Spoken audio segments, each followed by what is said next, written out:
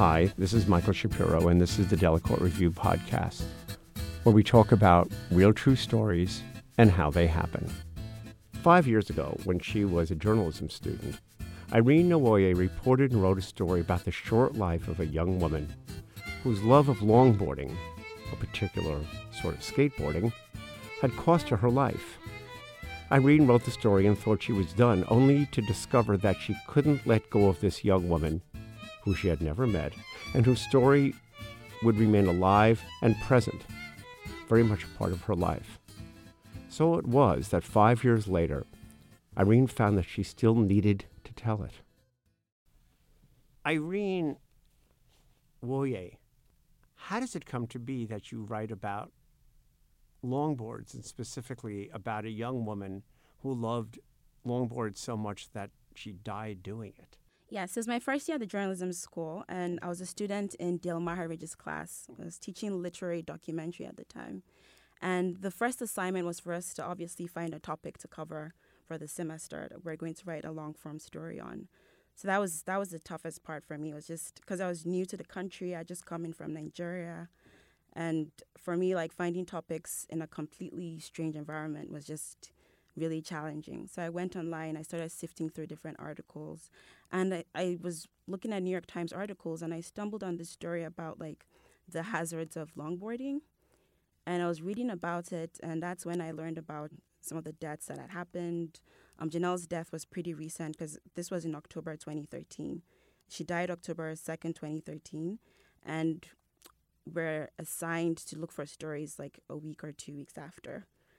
So I stumbled on it, and it just got me curious. I decided to read more about it because in Nigeria, I'd watched The Lords of Dogtown. It's a movie about, like, the California skateboarding culture. So I was just drawn, like, I've always been drawn to that kind of counterculture, like rebels, people who would do the things that I typically wouldn't do, just risk takers in general. So I was drawn to that. So you come across this story about longboarding. Is she prominent in the story, or is she just, as you recall, or is she well along? She was prominent because they were mentioning the deaths, because the story was about the hazards of skateboarding. It wasn't even longboarding, because at that time I didn't even know that longboarding was a thing. There's a big difference. The main difference actually is in the wheels.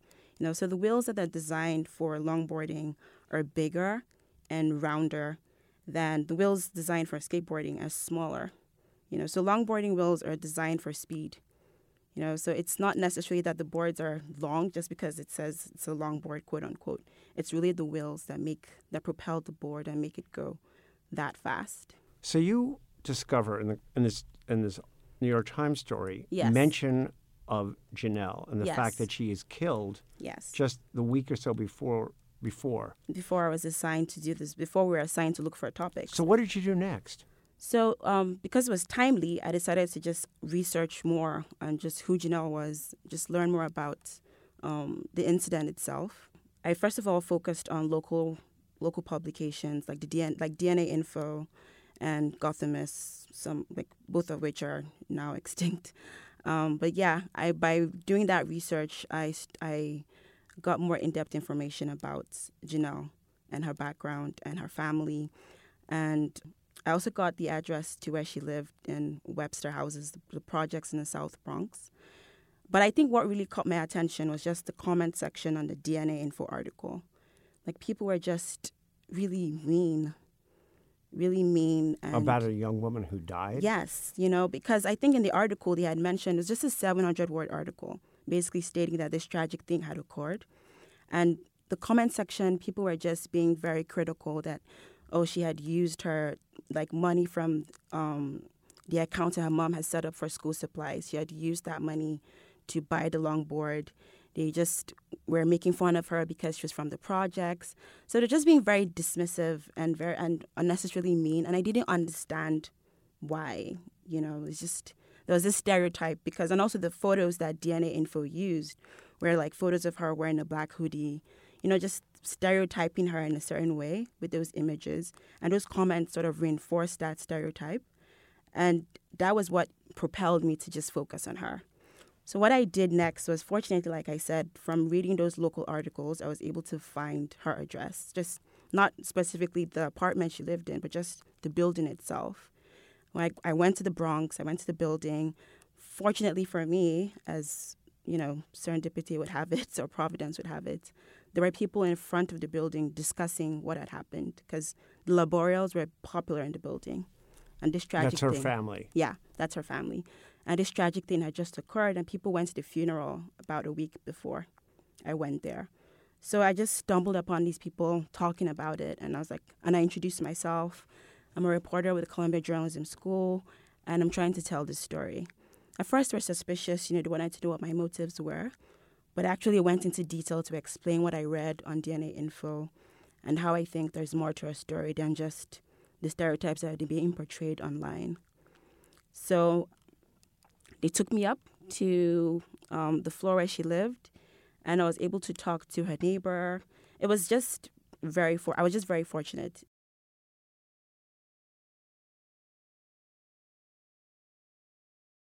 So you do a short story, but why don't you leave it there? Why do you stay with this? Yes, so that was just a draft, and it just ended up, that was it. Like, you get a grade and you graduate. Like, I wanted it to get published. We didn't really go into Janelle's story. So since then, I've just been doing more reporting and trying to find a home. What is it about Janelle's story that you can't let go of or couldn't let go of? For me, it was just, first of all, seeing that single story, like this one-dimensional character that was portrayed on DNA Info. And that sparked the curiosity in me, like, just to show that there are other layers to this character. And when I started reporting, I started seeing all these other layers. They started unraveling, like her sexuality, how she discovered that she was a lesbian as early as middle school, and her mom saw those signs. Just that she was adventurous, she was a risk taker, but at the same time she was shy. So there was a paradox in that sense in her own personality, and despite the fact that, she was born and raised in this place in the South Bronx, she still had all these aspirations and desires to be more, to go somewhere else, and she attracted other outcasts like herself. You were saying that there's something about communities like this, Yeah. risk takers, Yes. that you found really appealing. Yes. Growing up, I was born and raised in a devout Catholic home. So we're the sort of people who just stuck to the norm, did what was, conventional and appealing to the community. So me seeing other characters or other people in my world who deviated from the norm was something that was always attractive to me. So when I stumbled on Janelle and I started reporting her story and all these other layers to her personality started unfolding, I was intrigued, and she wasn't just an outcast, she was a leader.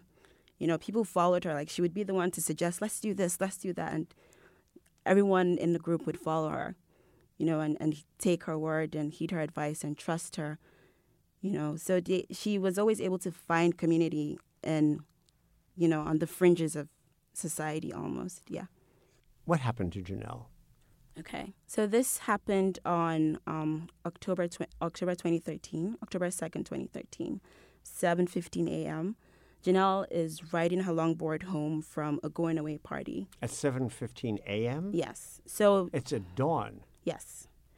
So usually, whenever she goes out and she's going to stay late, her mom encourages her to spend the night at her friend's house just for her own safety.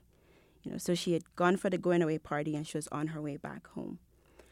And so this incident happened at the intersection of Melrose Avenue and East 160th Street in the Bronx, I believe. And it was a school bus that was driving down East 160th Street and trying to make a right turn. And Janelle was coming down Melrose Avenue trying to make a left turn. And then I don't know what, we're not clear on the specifics. The school bus driver says he didn't see her. But Janelle's lawyer claims that there was a blind spot, and he was the one who didn't check to see that Janelle was in that blind spot. So they collided, and he ran her over and crushed her. And that was what happened that morning, unfortunately, and Janelle passed away. One of the questions that comes up again in the story, again and again, is that, as you said before, when you're riding a longboard, the idea is to go fast. Yes. Do we know whether she was going fast? She was on the bicycle lane, first of all, which was her right to be on the bicycle lane. And it was, according to the longboarders who actually went down that route, it wasn't like a road that sloped downwards. So there's no way she could have been riding fast, obviously. It was a level ground, level terrain. So she would have had to really push hard to go that fast. So I think she was, according to her mentor, she was riding at regular pushing speed, which is 8 to 10 miles per hour. So I don't know. I wasn't there, but these are what the experts with the boards claim. How fast do you know how fast you can go on a longboard if you're going really fast? Unfortunately, I don't. But you can go really fast, right? Yes, you can go really fast, faster than a skateboard. And people get hurt a lot, don't they? Oh yes, Janelle was proud of her scars. Like she got hurt a lot. Like she had so many scars, so many injuries from just being thrown off her board at different times. But this is how you perfect the skill of longboarding. Do we know why she wanted to start? To start longboarding? Mm-hmm. Janelle was, like I said, she was a curious soul. When she saw something that was interesting, and in this case was something that was interesting, but it belonged to a specific group of people. It wasn't something that was mainstream. She was instantly drawn to things like that, And I wrote in the story, she had stumbled on this sport through a classmate. She was attending Borough of Manhattan Community College at the time. So one of her classmates showed up with the board, and watching him ride it instantly just made her fall in love with it. And she was that kind of person. She had that can-do attitude. Like, she sees something she wants. She's like, I want to do that. How do I get to do that? How open were members of her group to talking with you about her? Were they protective of her? Did they want you? Were they open to talking with you? I think what helped me establish trust with her friends and family and other loved ones was just having her mom's approval. Her mom was like a key figure in building connections with all the other people in her life. So once it was okay with her mom, her friends were open to talking to me. One person led to another person. I was able to connect those dots. And fortunately for me, the Fantastic Four, they all agreed to meet at the same time to have me interview all 4 of them at once. Who are the Fantastic Four? So these are other Bronxites. They're other people that live in the Bronx, and they're all friends of Janelle. And it's their group of 4, 3 men and Janelle. They all grew up together and went to high school together. A lot of times, writers are always a little bit wary and afraid of talking to someone who's lost somebody close, and especially a parent who's lost a child. Yeah. How worried were you reaching out to the mom? I was very worried, but I was on deadline, so I didn't have the luxury of not acting. So I think it's just about being patient and learning to empathize. Well, you make the call, right? And yes, I made the call. We scheduled an appointment, and I came back to the building. And this time I was able to I didn't go into her apartment. I went into her friend's apartment, which is just across from hers. And we went in and, we sat down to talk. And it was very different from talking to her now, obviously, because that first time she was still grief-stricken and she was still sad. So I was probably there for 3 hours or so, but I just had to be patient and let her talk at her own pace in her own time. What did she want to talk about? Did she want to talk about the longboarding? She wanted to talk about her daughter, what did she want to tell you? I wouldn't say she wanted to talk. I had approached her and said, I'm working on this story, and I really think I want to show there's more to your daughter than what's portrayed online and what have you. And she just let me ask her questions. She never offered any information that I didn't ask, In talking to her friends and in talking to her mom, did you get different sides of her, or could you begin to create a whole person who you're writing about somebody who you never met and you Yes. could never meet? Yeah. Does she begin to come alive to you? Yes. How so? So it's very interesting, writing about people who have unfortunately passed away, having different perspectives, So I think she starts to come alive mostly through her friends, because they get to see most of her, compared to her mom. Her mom obviously knows her from when she was a kid, but by the moment she's a teenager and she's in high school, there are certain things that, and her mom just can't keep track of. For instance, her mom didn't know when she started writing poetry. Her mom didn't know when she started painting or why she started doing arts and drawing all these sketches in her notebook. Those are not details that her mom would pay close attention to. But her mom can obviously tell me when she started noticing her sexual orientation, just when she started learning about who she was, and it's different. And her friends also will be the ones who know about her as a longboarder, when she discovered longboarding, why she fell in love with it, the sort of trips and adventures they took together. Obviously her mom can't show me that perspective. Did the process of making the story bigger, because you did the initial version, that was relatively that was shorter, right? That was short. Right. But this is so much more. How much harder? One would think, well, I have the material, I've written a draft, I've had some feedback on it already. Yeah. But how much harder was it to then do a deeper dive with that much more depth? It was very hard, especially with reestablishing relationships with your contacts after 4 or 5 years. Because these are people, I interviewed them back in 2013. And now that I wanted to go back in and do a deep dive and do more interviews and flesh out the story, I'd have to reach out to them. And obviously I would expect them to wonder, why are you haven't published this story in 4 or 5 years. What are you still doing? But at the end of the day, you basically had to convince them that I can't let go of this thing. Exactly. As you were moving on from that first shorter version that you did, years later to picking up again, was there kind of an animating question that you had coming back to the story that you were working to answer? I think the question, first of all, which is something I came across during the process of freelancing, is why should people care about this character, which is a common thing editors will always ask. Why should we care? What draws you to this character? So the first draft of this piece, I didn't have the comments from DNA Info. That hadn't crossed my mind to include. Because I thought, as a writer, that would be my motivation. There wasn't any need to include it in the piece. But then when I started trying to flesh out, why should readers care? Why should people get engaged with this character? It then occurred to me that, the same reason why I got engaged with the character is the same reason that it's the same way I should get my readers engaged with this character. And that is? And that is just the stereotypes. That single narrative, that's one-dimensional individual, that you think is just this poor person from the projects who just is irresponsible and is just a daredevil and all these negative things. But people realize that there's a flip side to that story. It's just, there's so much more to this person than what you think, and your perceptions are to some degree even false.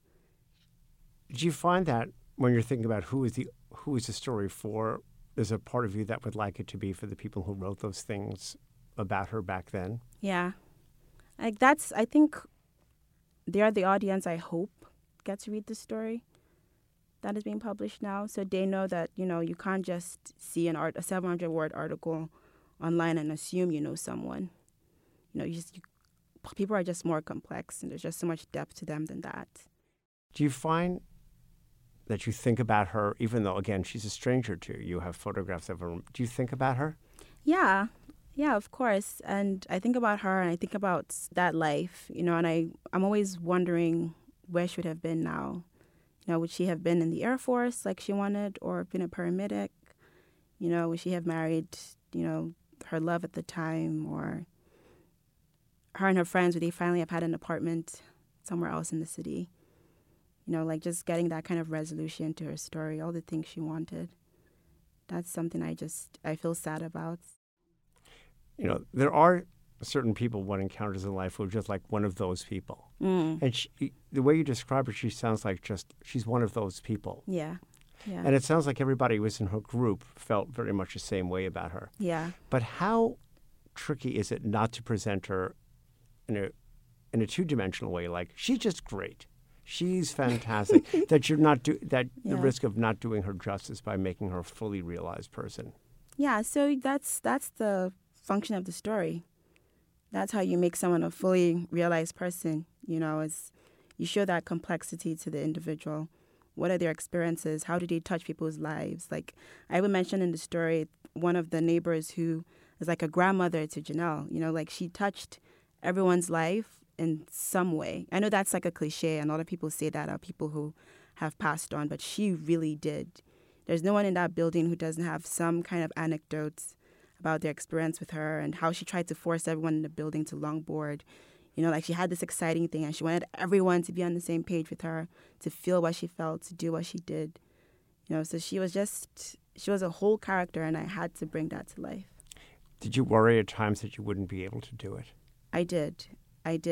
During the initial stages of the reporting, when I didn't have everything, I was worried. And just being in the J school, also being very busy, I was worried that I would just write a draft for the sake of getting through the class and move on and not do the story justice. Have you ever had a story that stayed with you so long? No, actually. This is the longest. Why do you think that is? Why this one? Because of that relationship I had with Janelle, because of what attracted me to her character to begin with. Because I see things in her that are personal aspirational values of mine. Like what? Like I mentioned earlier, like taking risks. Like I want to go bungee jumping or skydiving or do those kinds of things. But I know a part of me wants to do that. My aspirational self wants to do that. But in reality, the person who, dreads the ledge of the building, because I'm afraid of heights and I have all these fears, and she had a way of confronting those fears. Even with longboarding, despite the scars she incurred, she would push herself and go that extra mile. They would ride all the way from the financial district to New Jersey late at night, her and her best friend. I wouldn't dare to do something like that. Maybe in a different life, in a past life, but not my current self. I don't think so.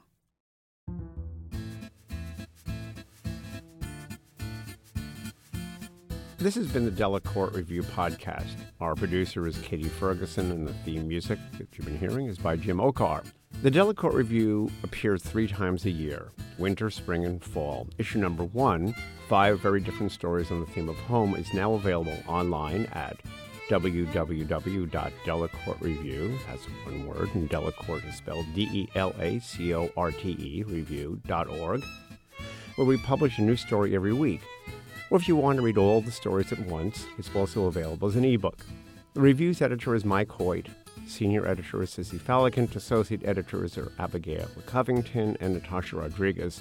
Our illustrations are by the wonderful Eleanor Hamelin. We'll see you next week.